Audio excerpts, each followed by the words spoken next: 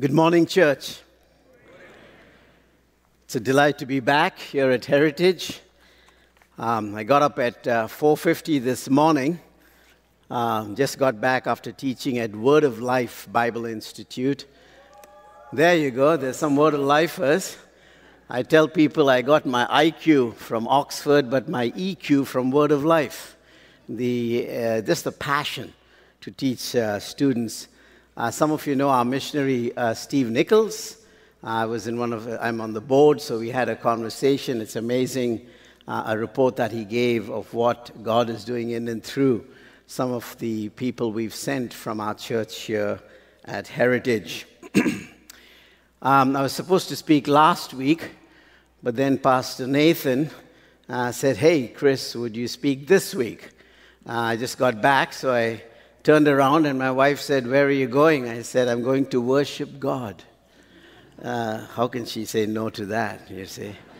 But I'm so thankful for this church and the fact that I could come and minister, be part of, I don't know what he calls it, a strategic teaching partnership that we have. I also was in a Zoom call with some of our folk working in Vladivostok, Russia, where I go every year. And there in that border, we actually have people both from Russia and Ukraine mixed together, so you can see how difficult it is for families to relocate. So thank you for praying. These are very, very important needs that we have. I was driving, and I thought there's nothing on the way, so I can really press hard on that gas. When I found there were several sleeping tigers on this road, I thought Sunday morning no one's there, you know, especially when you come to Amherst, and it's a very dangerous place to get a ticket. It reminded me of the guy who was speeding, and the cop was waiting for quite some time, and eventually saw this guy speed, and he got him. And he said, "You know, I've been waiting a long time for you." And he said, "Officer, I came as quick as I could." He still got the ticket. This morning, when I was thinking of what to speak, there it is, I have been doing a series with the training of national leaders, and we have a challenging situation at this time. Hunkered down with travel bans. We have always struggled, how do we as missionaries be involved or engaged when we can't actually physically go to these places? We have been almost 2.5 years now in this pandemic. I hope they run out of Greek alphabets. God has been gracious, and I am so thankful after all the vaccines and masks, because it's about loving others as much as we love ourselves. I am looking forward to, in 2 or 3 weeks in spring break, to go back to Pakistan. Again, to bring news. 3 or 4 weeks ago, some of you may have heard, one of our pastors we work with was actually gunned down by a terrorist and killed coming out of the church, Pastor Siraj. And I'm hoping to go to Peshawar, to his hometown, encourage his family. And these are things, we live in a very, very serious world. And when going through the book of Hebrews, this whole thing about Jesus being our empathetic high priest, but also we drawing near to God, made me think of several themes that I want to talk to you this morning on. Particularly this important balance I believe we need to maintain between intimacy with God and involvement in His Word and world. Intimacy with God and involvement in His Word. I think there's a struggle in people like me and workers. When is it that we need to be aggressive and agitated or even impulsive? And when is it we need to be still and know that God is in control? And I think all of us this last 2 years have gone through this, what I call creative tension, between how involved should we be, especially with restrictions, and how intimate we need to trust in God's sovereignty and let Him work. The other thing I'm facing in the field is the training of women leaders. particularly in Asia, the emergence of women as leaders. So we started a series on Mary of Bethany. I didn't know that the women's retreat will also focus or juxtapose Mary and Martha. Maybe interesting points that I like to point out in this passage that we're going to look at. But let me introduce this by reading for us. If you turn in your Bibles to Luke chapter 10, and I want to read from verse 38 onwards. Luke chapter 10 and verse 38 in your Bibles. Luke 10 and verse 38. Now, as they went on their way, Jesus entered a village, and a woman named Martha welcomed Jesus, notice this, into her house.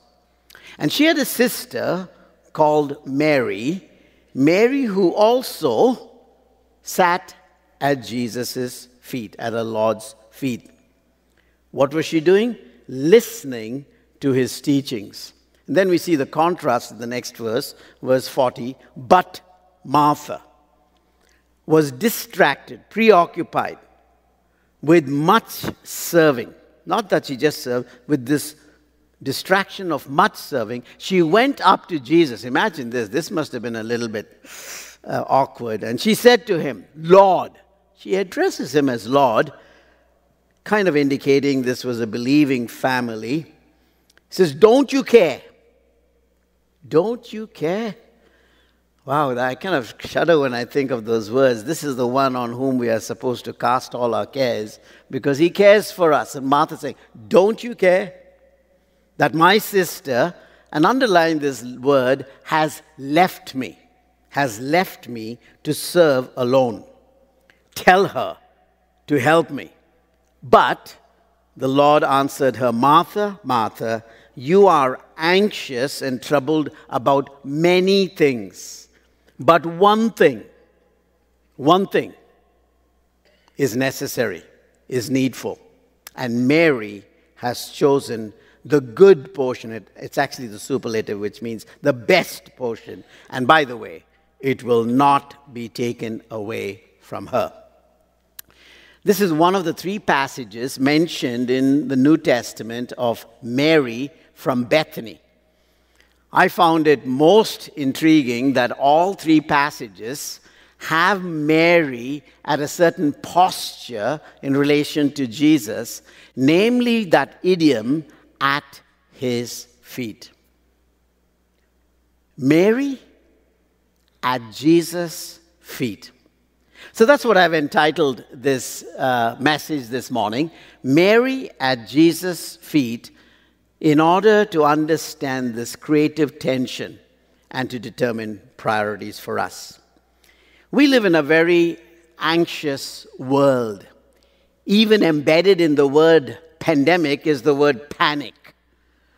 I think more than anything else, the world has been so stressed out this last 2.5 years. It started with a global medical crisis. And then for us in the U.S., it became a political crisis with bipartisan and change of guard in the White House and so on. That ended with all kinds of racial crisis of what kind of lives matter. And then with that critical race theory and intersectionality, the church was woke, and we had this cancel culture, Me Too movements, and I got caught up with all that theologizing. And we eventually are now facing a kind of an economic crisis, which again gives us concern.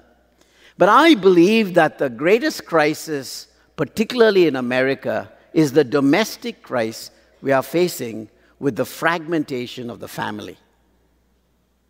The family. And I find in these three passages, Jesus at home. And that got me thinking. Coming originally from Asia, missing my family, having the names of at least 1,000 Christian workers, personal names of 100 Christian workers, 100 that I personally knew who died the last 2 summers in India. Alone, 100 I knew who died in the pandemic. And nobody, by the way, Pastor Rob, is replacing them. This is a deep concern. So we live in all these tensions.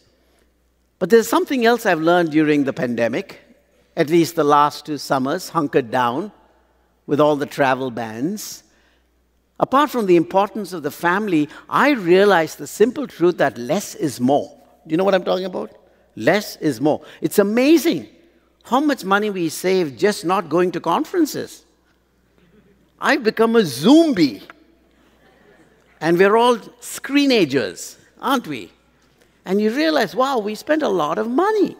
Hotels and accommodations and conferences. Not that that's not important, but I've learned that less is more. 2 words have become part of our vocabulary, certainly Dorothy's and mine these days.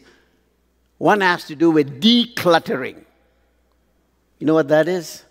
Stuff, junk that we need to get rid of. And the other one is downsizing. Less is more. Think of those 2 words.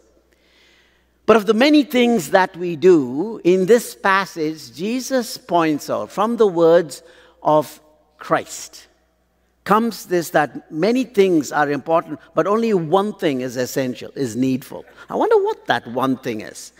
I somehow like setting priorities. The older I grow, the many assignments have been given to me, and the multitasking that I have to endure asks me, how do I prioritize? Again, English not being my first language, I always try to look at words and what it means. The word priority literally comes from that contraption of that little word prior, before, first, before anything else. And I wonder, what is this before anything else that Jesus wants us to do? What is this priority, the number one thing?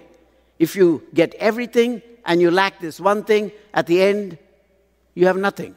Well, what is that one thing?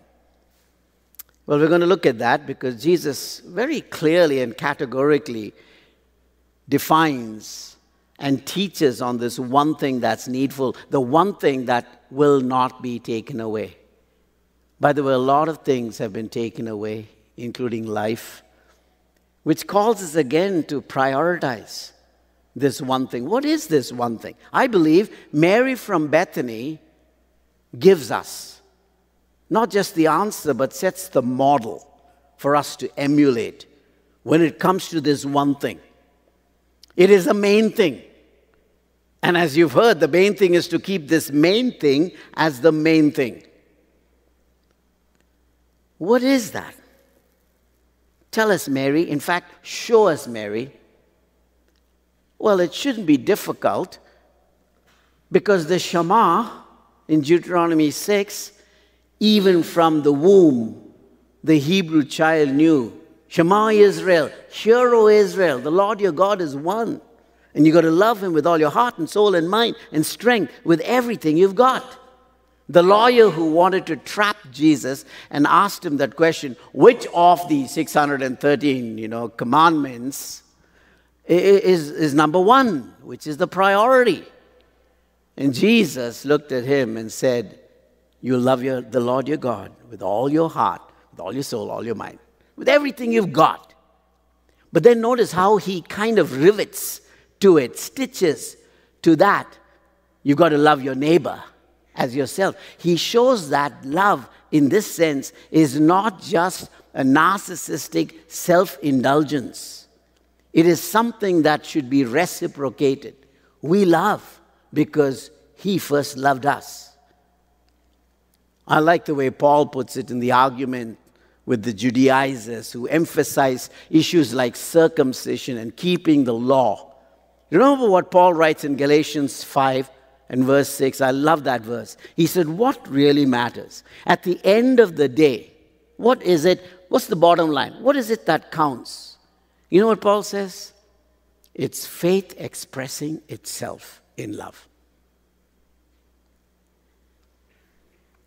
If we don't have this love for God that reciprocates in loving others, we really have nothing.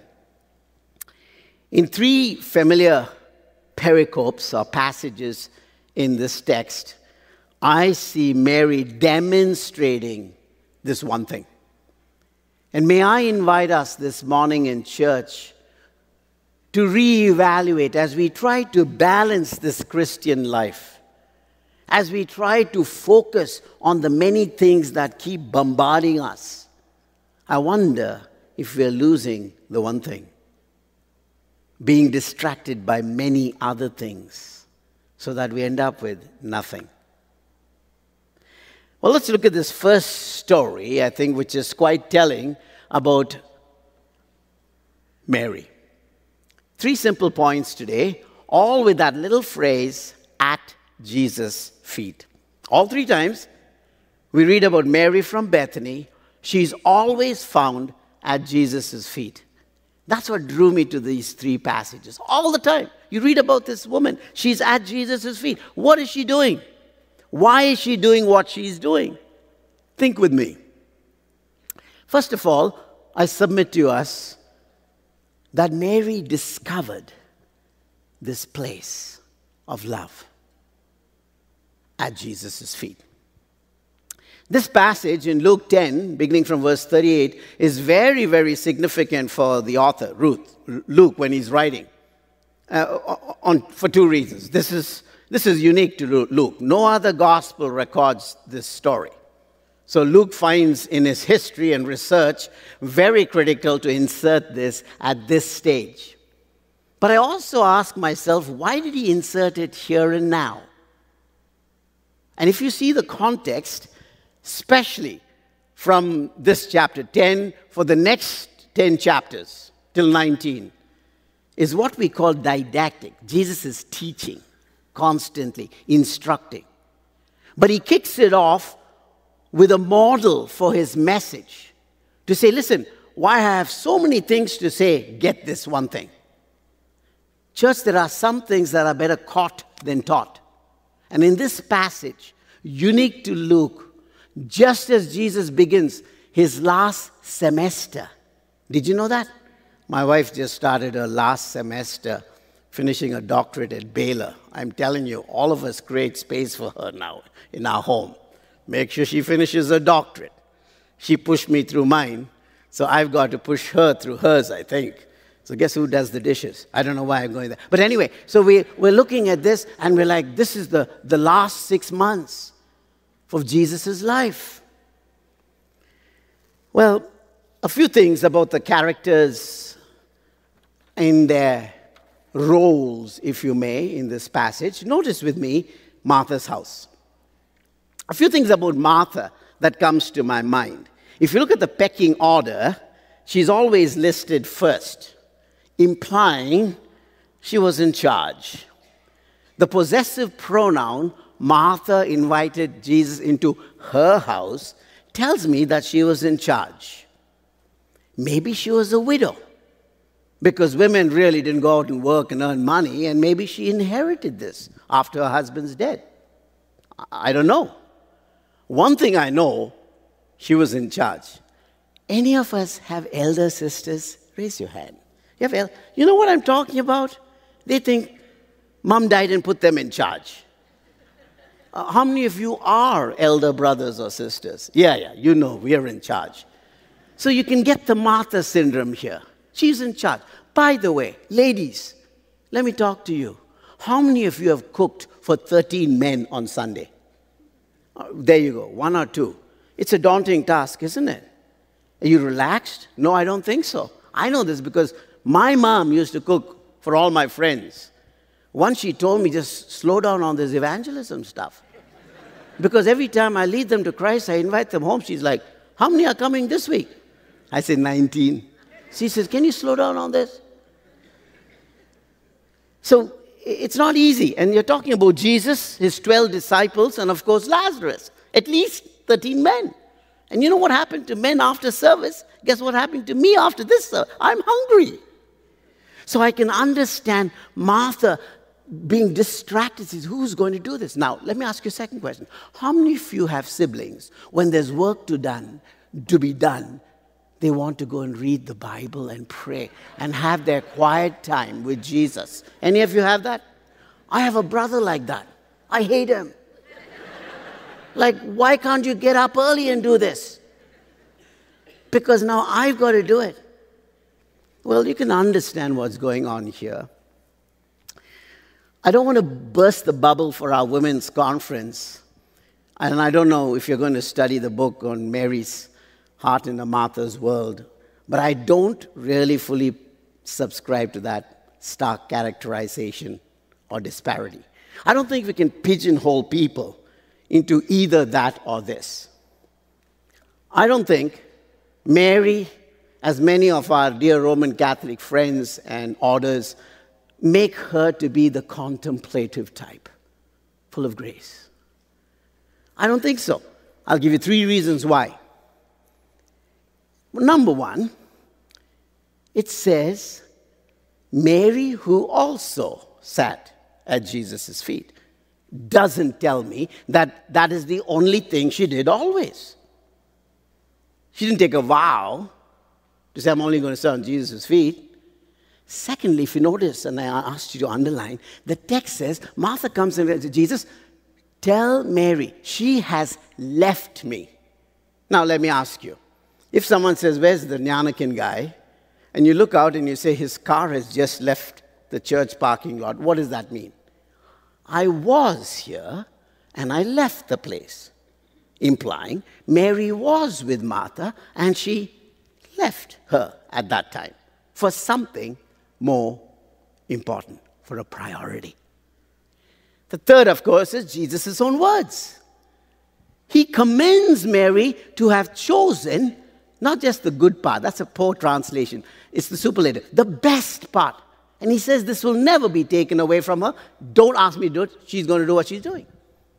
So on all these 3 counts, you know that this caricature of saying Martha type, Mary type, sometimes could be too stark. I think it bleeds into one another. Certainly there's an emphasis or an augmentation of one or the other. The other thing I want to quickly mention is that what Jesus did to Martha, we must be careful not to think that Jesus just shouted at Martha for being busy. No. Jesus did not rebuke Martha for working. He reprimanded her for worrying. There's a big difference. Work is ordained of God. Hospitality is mandated. I mean, my mother believed that when we show hospitality, we could entertain angels. And some of the people who came as angels to my home, I don't know, they were slightly fallen. But anyway, you know, they show hospitality. Romans commands it to us. So nothing wrong with that. And the word used here for welcomed is a very strong word. Martha, in the superlative sense again, welcome, upa ad agdakamos, to say, come on in, the warm-heartedness. She even addressed Jesus as Lord. Did you notice that? So what is wrong, church? Here's my point. You and I can be very busy doing things for Jesus that we often miss being with Jesus. Intimacy always precedes involvement. In fact, involvement stems out of intimacy with God. This idiom, Mary who sat at Jesus' feet, in rabbinical literature, and of course English language, when you sit under someone's feet, like Paul sat under Gamaliel's feet, that posture is one of learning. And I hope we come to church where the word is something we don't just sit under, but it draws us to the Lord. We worship, we encounter God in His word. Beyond the sacred page, I see thee. And Mary understood that. Notice how. Number 1, by listening to Jesus. This is not just hearing what He said, but assimilating that truth, making it a priority. One of my biggest fears, and I was in another church last week speaking, and the pastor was so worried. He says, now people are so used to not coming to church that it's difficult for them to make the effort to worship God. I'm glad it's not like that in Heritage, but many churches are struggling. Worship is no longer a priority. To meet with God becomes another choice, an alternative in our Baskin-Robbins culture. I don't like that flavor. I prefer sitting at home and watching. Mary was there at his feet, lingering. Hold on to that word, because I'm going to show you love that tarries. She is learning. She had made her choice. Church, there are times when we need to carpe diem, seize the day. Opportunity knocks. People said, Gnanakan, why are you booking your tickets and applied for your visa to go to Pakistan now? They just killed a guy. I said, this is the time that I need to show solidarity with my people. Not relax in America. That's why I'm called. You are not called, but that's why God called me. It counts to show what our... is that a risk? Yes. That's how you spell faith. R-I-S-K. Mary's going to risk more than this, but there she is. She realizes God's best fruits lie low, and she is at his feet, listening, lingering, learning in his presence. Did she understand more of what the psalmist said in Psalm 16 and 11? In thy presence there is this fullness of joy, and at your right hand there are pleasures forevermore. You see, Martha has lost the joy of serving. Now she is complaining. I would have expected she went behind Jesus and said, come on, I need you. She says, Jesus, don't you care? You see what happens when we haven't spent time with Jesus? We react and ruin a lot of things around us. I think this book is out of print, but one of my favorite books by the mystic A.W. Tozer is Nearness is Likeness. Did you know that the more near you are with someone and spend more, you tend to become more like them? How about this, church? Let me quickly go to the next point where we see Mary. I'm not going to read the text in its entirety, but I want you to turn to that passage in John chapter 11 this time, because when you and I spend time in Jesus' presence, lingering there, learning at his feet, trusting him, everything is going to be all right. Right? Let me repeat that. When we spend time with Jesus, at his feet, learning, listening to him, trusting him, everything is going to be all right. Right? Wrong. Your brother dies. So my second point, the place of love is not only discovered at Jesus' feet. There are problems. Just because we love Jesus doesn't mean we're not going to get the coronavirus. Just because we love Jesus doesn't make us immune to the trials of life. Church, that's prosperity gospel. That's not the gospel. In fact, Jesus told us, in this world you will have tribulations, John 16. Paul wrote to Timothy, all who live godly lives shall suffer. Be careful during times like this. If you think that, I love Jesus, I listen to his word, I go to church, nothing's going to happen to me. People die. You know the story. They sent word through Jesus, and they say, Lazarus, whom you love, has died. It doesn't use the word agape, it uses the word phileo. It says, Lazarus, your friend, I think about Jesus. Jesus did not have too many friends. He certainly didn't have much of a family.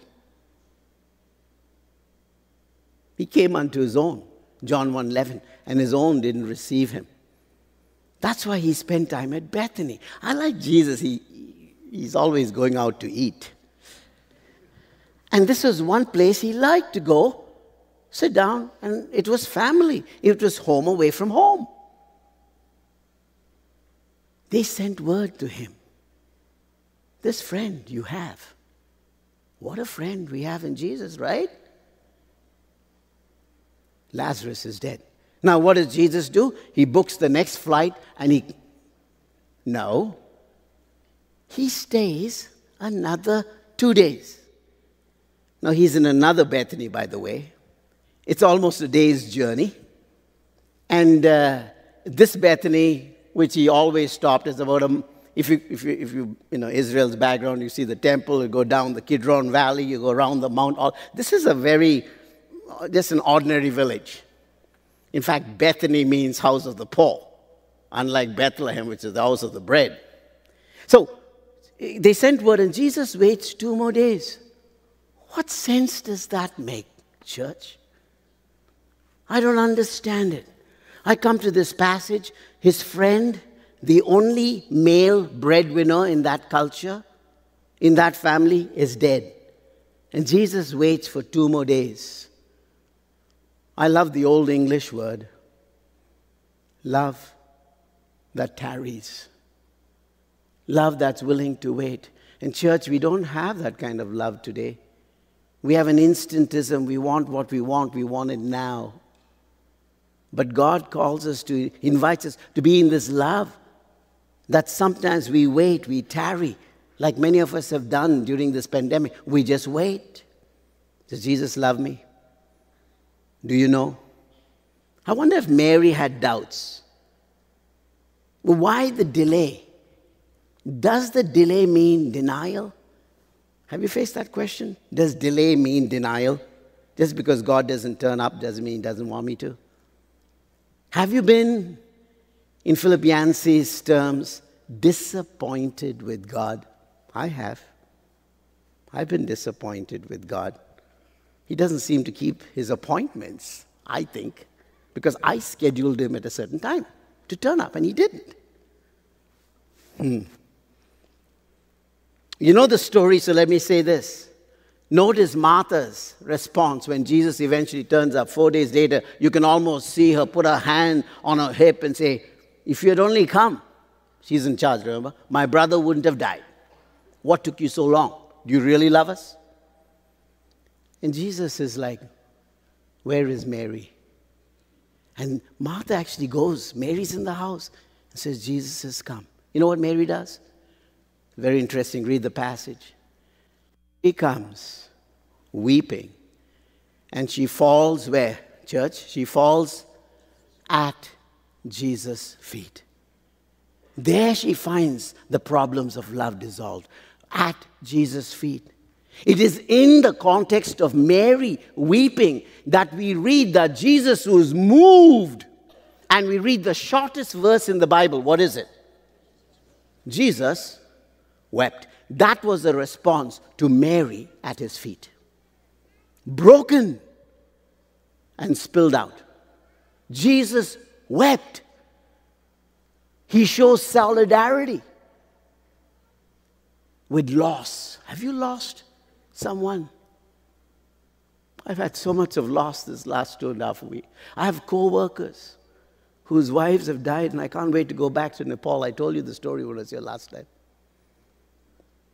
But there she discovers, in contrast with the love for power, she discovers the power of Jesus' love.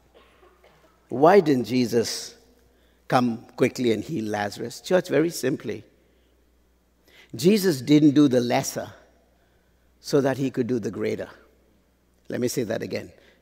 This whole passage is about the glory of God that brings great joy in the context of someone who's willing to linger in love. Our disappointments are actually God's appointments. His delays are not his denials. By the way, Mary will discover Jesus does care. And you know what else they will discover as a family? He is in control. Take me to the tomb. Roll the stone away. And he talks to a dead guy who's dead for 4 days. His spirit in Jewish tradition is gone. Way ahead. It's no longer lingering. And he says, Lazarus. Can you imagine people at the graveyard? You're talking to a dead guy 4 days? This is the last public miracle that Jesus will do. It is the miracle that imbibes faith in all who observe. It is a miracle that produces the assurance that he can bring back to life. It is a foretaste of his own resurrection that gives his disciple the hope, because I live, you shall live also. The gospel is seen in the power of God when Mary is at Jesus' feet. You know why we don't know? We're not still. Be still and know. The last thing I want to leave you with this morning is this incident where Mary defies all the Jewish traditions and does something that is so inappropriate. Certainly not according to propriety for a woman who makes this beehive. And it says it's 6 days before Jesus' crucifixion. And Mary makes this beehive. This is chapter 12, verse 1 to 6. And she brings this alabaster box. You remember that? Of spikenard. That nard comes from India, by the way. That nard is taken from deep roots and squeezed into this viscous thing surrounded with certain spices that makes it so potent. In fact, it cost her a whole year's salary. Think of your W-2 and how much you earned last year. That was how much it cost Mary. So what does she do? She comes and she anoints Jesus' feet. No time this morning, but the stark contrast is not Mary and Martha or the disciples and Jesus when he comes to die, but this time it's none other than Judas and Mary. Here we see, church, extravagant love. Love that lavishes itself on the object of devotion. What does it cost us to come to church? Seriously. Our religion is only worth what it costs us. What really does it cost me? 3 hours to drive from DC this morning? Is that it? I have pastors in Ethiopia who walk 3 days to come to our training. 3 days to sit under a tree to learn God's word. Wow. What does it cost us? Mary shows the costly service. Lazarus is there. I guess he's a silent witness. Or maybe Martha didn't let him talk. I don't know. But anyway, Lazarus is there. But demonstrating this act of costly service becomes at least 3 things for me: a sign of gratitude. Why do we come? To say, thank you, Lord. My Jesus, I love you. I know thou art mine. But do you honor him by giving him your service, like Martha did? Your substance, or giving your whole self? You see, our money is ourselves in minted form. When you give a whole year's salary, you're giving your energy and effort for that whole year. That's why it's important to give. And we are never more like God than when we're giving. Mary anoints Jesus' feet in spite of the criticism to show her loving service. Love is a verb. It has to be demonstrated. I wonder whether Jesus experiences love from heritage. You know, people come back and say, it was a great time of worship, by which they meant I felt good. I remember our 2 daughters.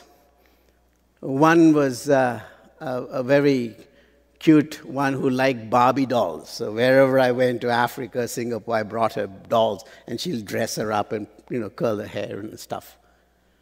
And once I remember, I was standing somewhere, and Karis ran and came and hugged my thighs and like, Daddy. I was like, are you all right? I said, what happened? She said, you know the Barbie doll you bought me? She said, I've been hugging it. It doesn't do anything. I thought, if I came and hugged you, you'll hug me back. I wonder how God feels this morning. Mary of Bethany at Jesus' feet breaks all the codes of women in public, lets her hair down, the glory of a woman, and shows where it belongs at the feet of Jesus. Mary at Jesus' feet, the proof of love must be displayed. Because all those crowns we get, we will cast, guess where? Where we will be casting our crowns? At Jesus' feet. Good place to be. At Jesus' feet. My time's up. Let me pray and ask us a few questions. Oh, what happened to that? Does it go? Did I press something? Oh, there you go. Let me just say this in pulling this together, church. Thank you for paying attention. Jesus memorialized Mary's love. He said, everywhere the gospel is preached, they will tell of Mary at my feet. And guess what? We're doing it this morning, aren't we? I wrote down here something that one of my teachers, Warren Wisby, who passed away last year. I remember Warren Wisby telling us, beware of the barrenness in a busy life. Beware of the barrenness in a busy life. Things are opening up. We're going to get busy again. Don't forget the most important thing. It's faith expressing itself in love. I worked in about 32 countries. I've never seen a country like America, where people are so busy and barren and bored at the same time. Think of that. One of my Korean friends defined an American. An American is someone who buys what they do not need with money that they do not have to impress people they don't like. I mean, think of the stuff we do. One thing is necessary. And Jesus says, leave her alone. She has done this for my own death. I have a theory. It's only a theory. Knowing how pungent and strong this ointment was. You know, when I put some of these perfumes, what do you call those, the aftershave stuff, it's very funny. Sometimes Dorothy will tell me 2 days, you haven't still taken that off from your face, have you? I was surprised because some of these things last quite a long time, especially if they're expensive, obsession type. I have a theory. I believe when Jesus was hanging on that cross, nailed, you could smell the aroma from Mary's expression of faith demonstrated in love. Those wicked soldiers with the rugged nails, I believe would have smelled. Now, there were a few women who brought ointment. Remember that? And embalmed Jesus' body. Remember that? How much of that did Jesus smell? He was dead. Church, let's express our love for Jesus while we can. It's only just a minute, 60 seconds in it. I didn't seek it, I didn't choose it, yet it's up to me to use it. I will suffer if I lose it, give an account when I abuse it. It's only just a minute, but eternity is in it. Time. I told my daughters, when I die, I like that epitaph, Mary's epitaph, to be on my gravestone. Gnanakan, 1964 to whatever, just that little phrase, he has done what he could. Isn't that a good epitaph? If people could say, Gnanakan, There's one thing we know about this guy. He has done what he could. That's what Jesus said of Mary of Bethany, always found at Jesus' feet. Shall we pray? Father God, in this busy world, still our hearts, Lord. Bring us to the foot of the cross. May we, our lives, be a sweet-smelling Savior to the one who loved us and gave himself for us. For Jesus' name's sake, amen.